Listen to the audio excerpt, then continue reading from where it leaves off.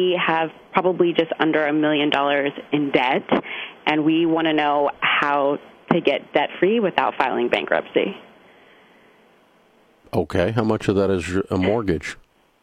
The mortgage, about $210,000. So you have $600,000 in what? $335,000 is about in student loans. We both have advanced degrees, and then the rest is really credit cards and personal loans. So you have $300,000 of credit cards and personal loans?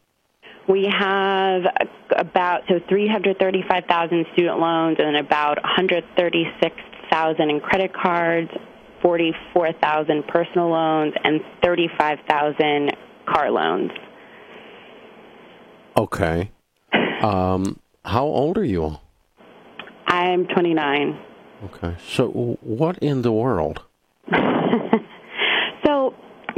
Are you both on this, or is this just one of you that's completely lost your mind? Well, I have the majority of the student loans, and he has the majority of the credit cards. My credit card debt is not great. Okay, so why does he at 29 years old run up $100,000 in credit card debt?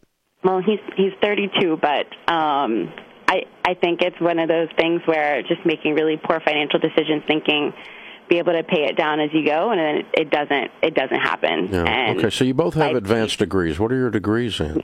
We do. So I have a degree, both of our advanced degrees. No, he has an MBA, and I have an advanced degree in policy. I work in the government, and we actually both do now at this point, actually. Okay, so your household income is what? Our household income is about $230,000. Okay, all right. Is there recognition on both of your parts how absurd this situation is? Yes. Okay. Yes, there is. Right. So I think we're both a bit scared and want to do anything we can to avoid.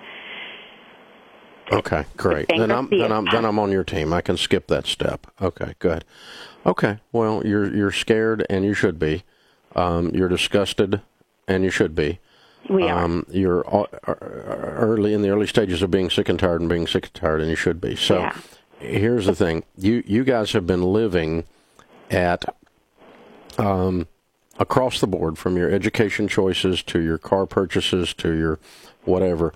You've been living at about 10x where you're going to get to live for the next 3 years. Okay. Yep, that's true. So I'm getting ready to destroy your life as you know it.